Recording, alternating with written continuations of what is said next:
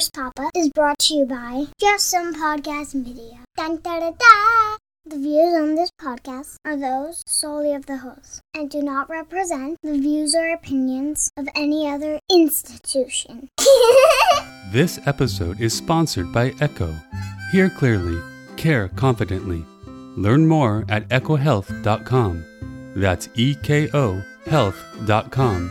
And use code PAPA for 10% off the stethoscope of your choice.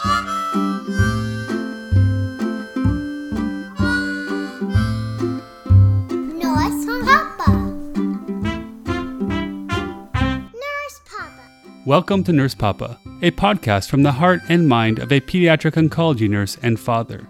In each episode, I take a deep dive into a story of parenthood, or I tackle a parenting question from one of my loyal listeners in a segment called Dear Nurse Papa.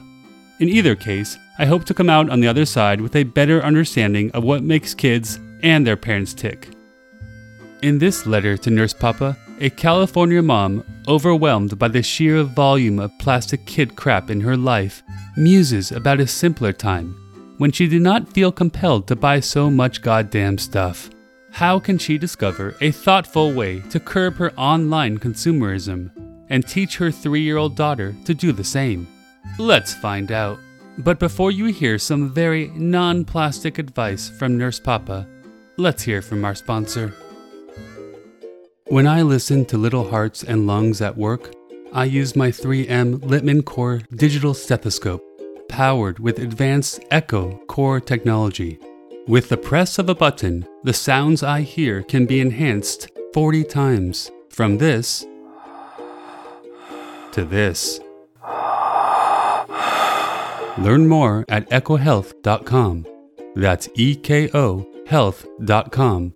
And use code PAPA for 10% off the stethoscope of your choice.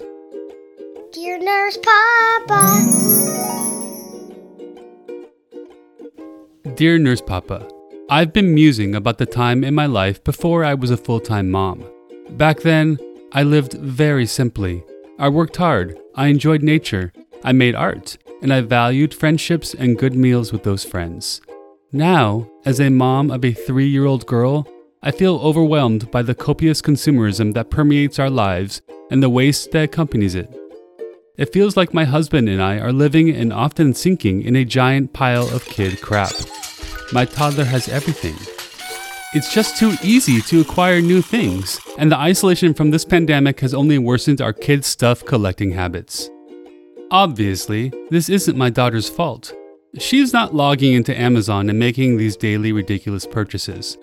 As a parent who values the minimalist life, I never expected to consume so much.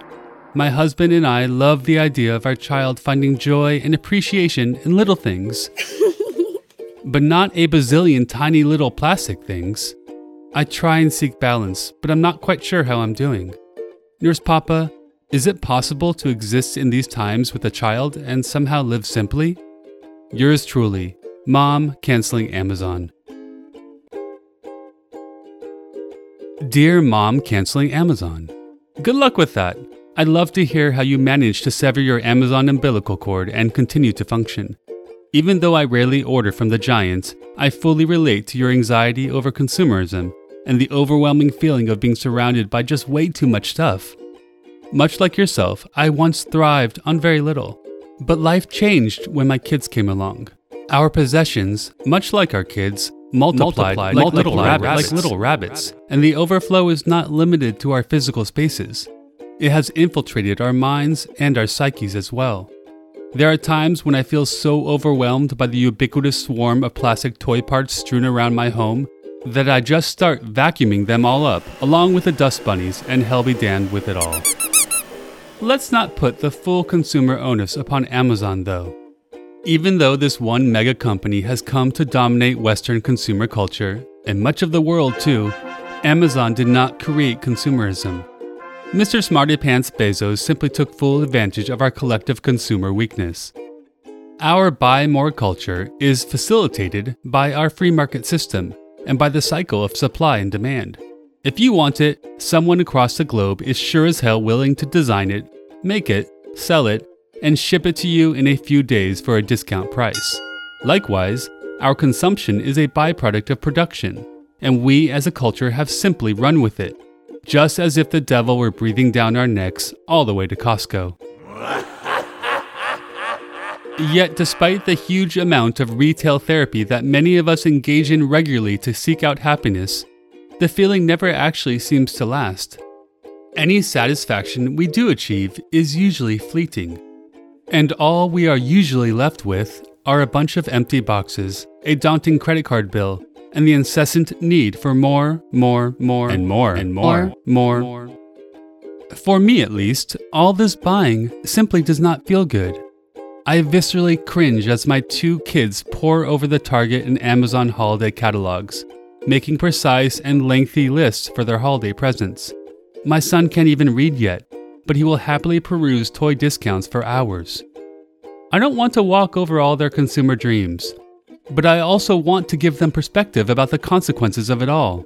It's a delicate balance between allowing my kids to pine for what they desire and trying to teach them that any joy they divine from new toys will certainly be fleeting. So, Mama, suffice to say, I feel you deeply here, and I also see that you have 2 distinct yet very related questions for me. The first, it seems, is how do you curb your own desires to buy more? Because, as you said, it ain't your little girl who's logging onto Amazon and trying to meet the minimum purchase limit for the Prime free shipping. I believe your second relevant question is about how you might best foster a healthy attitude around consumerism in your daughter as she gets older and learns how to use your phone. I will start with the first question because I believe the tips you learned there will help to inform your interactions with your daughter in the future. Compulsive shopping is probably the most socially acceptable addiction in America these days, but it is clear to me that you don't suffer from this very real mental illness. Rather, it seems that you are simply trying to be more thoughtful and moderate around your existing buying habits. Because you are so very aware of the temptations of that yellow add to cart button, and also clear that you'd like to avoid it as much as possible, you are already halfway to your goal of shopping less. In order to change your established online shopping habits, though, it will first be helpful for you to reorient your emotional and psychological attitude to shopping online. My first mental trick to doing this is what I like to call the Nurse Papa give a damn about the world approach to de-incentivizing any particular online purchase. I know, it's a mouthful. One surefire way to help limit your online consumption is to align the choice to buy or not to buy with an issue larger than yourself. This cool mental shortcut provides a concrete and meaningful motivator to perhaps not buy more. When I am tempted to buy something which I probably do not need, I remind myself that my potential purchase represents much more than just an item that I or my kid will use for a short while and then discard. Instead, that purchase encapsulates all the labor, packaging, shipping, and energy to produce that item, and that this quantifiable unit has real consequences for our tenuous environment.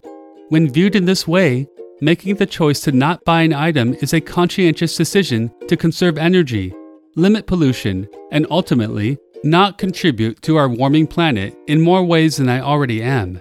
It actually feels good, because by doing nothing, I'm actually doing something. Pick any issue that is important to you, Mama. Climate change, fair trade, child labor, globalization. Really anything bigger than yourself that can motivate you not to shop. Just give a damn, Mama, and you will very likely feel less compelled to buy damn more. My second trick for buying less, especially during the holiday season, is a little state of mind I like to call gratitude.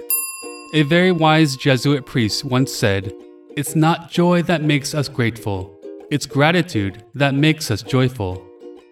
No truer statement has ever been uttered, at least on this podcast. Wow! And studies have shown that when people are truly satisfied with what they already have, they will likely have less desire for more. Some people may assume that gratitude is a natural state which one does not need to make an effort to conjure. But for most of us, that is actually not true. I work with kids with cancer on a daily basis, but I still need to remind myself to be grateful for everything that I have. In your case, though, I think you might have a head start in the gratitude department. It was clear from your letter how much you once cherished the simple pleasures in life, and that you would like to revisit that freeing mental space once again. Tap into that experience, because gratitude is in your DNA, Mama. All you need to do is give your heart and mind a reminder. There are many ways to increase your gratitude and, in turn, lessen your need for more objects in your life. Making a daily list of things and people you are grateful for and committing to a short daily meditation upon the joys in your life are two popular methods.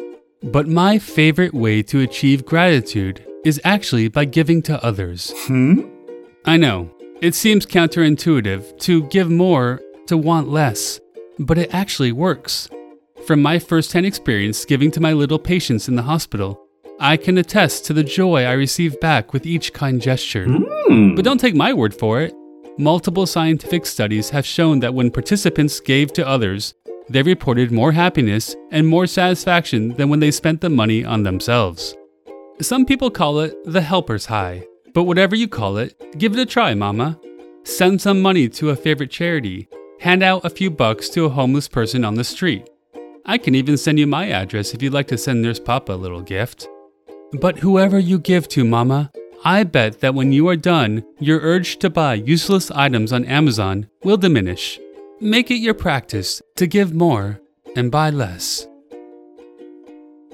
The last trick of mental magic I will suggest asks that you as a consumer truly look inward before and after you make a possibly ill-advised Amazon purchase. Before you click that buy button, be curious about your motivations to do so. Were you feeling anxious, sad, envious, or even afraid? If so, was your urge to buy more brought on by any of these emotions in hopes that you could change how you felt? Likewise, after you did the deed and your third Barbie dream house was on its way to your doorstep, did you feel good? If so, did that good feeling last? In the moments when you decide not to buy, where does that choice take you emotionally? By becoming more aware of your buying urges and the feelings behind them, you will become a better manager of your own actions. Grab a journal, write down those thoughts and feelings. Keep yourself accountable for what you buy and why. Ultimately, short of cutting up your credit card or tossing your iPhone into the ocean, you will always be able to make use of the convenience of Amazon to fill your house with unnecessary objects. You are the only gatekeeper here, Mama. By getting to know yourself better, you will be much better prepared to make an informed and loving buying decision for yourself and your family. Okay, so now that you've learned to effectively manage your own buying habits, how do you teach your little girl to do the same? It is natural for kids to want what they want when they want it. I want it! Trust me, it only gets worse as they get older, Mama. The more screen time they get, the more ads will infiltrate their porous psyches. And the more social interactions they have, the more they will want that same goddamn LOL doll that their friend Sally at school has. Fear not, though. Nurse Papa has a few more tricks up his nurse sleeves to help you on your way. First, rather than attempt to tell your daughter about all the virtues of buying less, involve her in the process of bringing some minimalism to your household by making her a part of the decluttering process. Suggest that she should choose a coveted old toy to be given to somebody else. Allow her to see how her contribution to purging your space makes you feel better and also makes some other child quite happy. It may take a while, but she will eventually get that it's not all about getting and having more. Second, show her that, in most cases, experiences outshine possessions. When she is able to give away a few items that have been collecting dust on your living room floor, reward her with a fun activity for her efforts. When the holidays roll around, try to de-emphasize the focus on presents and emphasize the experience of being with family. Perhaps you can create a fun and rewarding tradition that does not hinge upon getting an expensive present. Choose a gift that keeps giving year-round, like a membership to the zoo or aquarium. If you encourage her to use her creativity by making presents for her friends and loved ones, you will teach her that it's not what we receive that matters, but rather the intention and love that came with a gift that does. Of course, this does not mean that your daughter will never get a present again, or that she will not want everything that her friend Sally has. Of course she will. Presents are great, and we all love them at least occasionally. But if you live by the example you are trying to teach, I believe your daughter will pick up on your minimalist cues. Like all things in parenthood, this will be a balancing act that you will surely fail at times. But keep at it, Mama. You'll be great. And if you need more parenting advice, you can buy my book, Nurse Papa. It's available on Amazon. Love you a bunch. Nurse Papa. Dear Nurse Papa fans, please join the many thoughtful parents around the country who have written to Nurse Papa with their questions about the trials and tribulations of modern parenting. Send your letters to david@nursepapa.com and write Dear Nurse Papa in the subject line. I'm excited to read your letters. Remember, Nurse Papa is also a book. Within it, you'll find stories that might just change how you look at life and indeed parenting. Nurse Papa has been my labor of love, but it offers much more than my own perspective. You'll learn from the voices of seasoned nurses, some of my young patients, and these patients' parents, each adding their own personal perspective about love, life, death, and learning. Nurse Papa is now available for purchase on Amazon and other bookseller sites.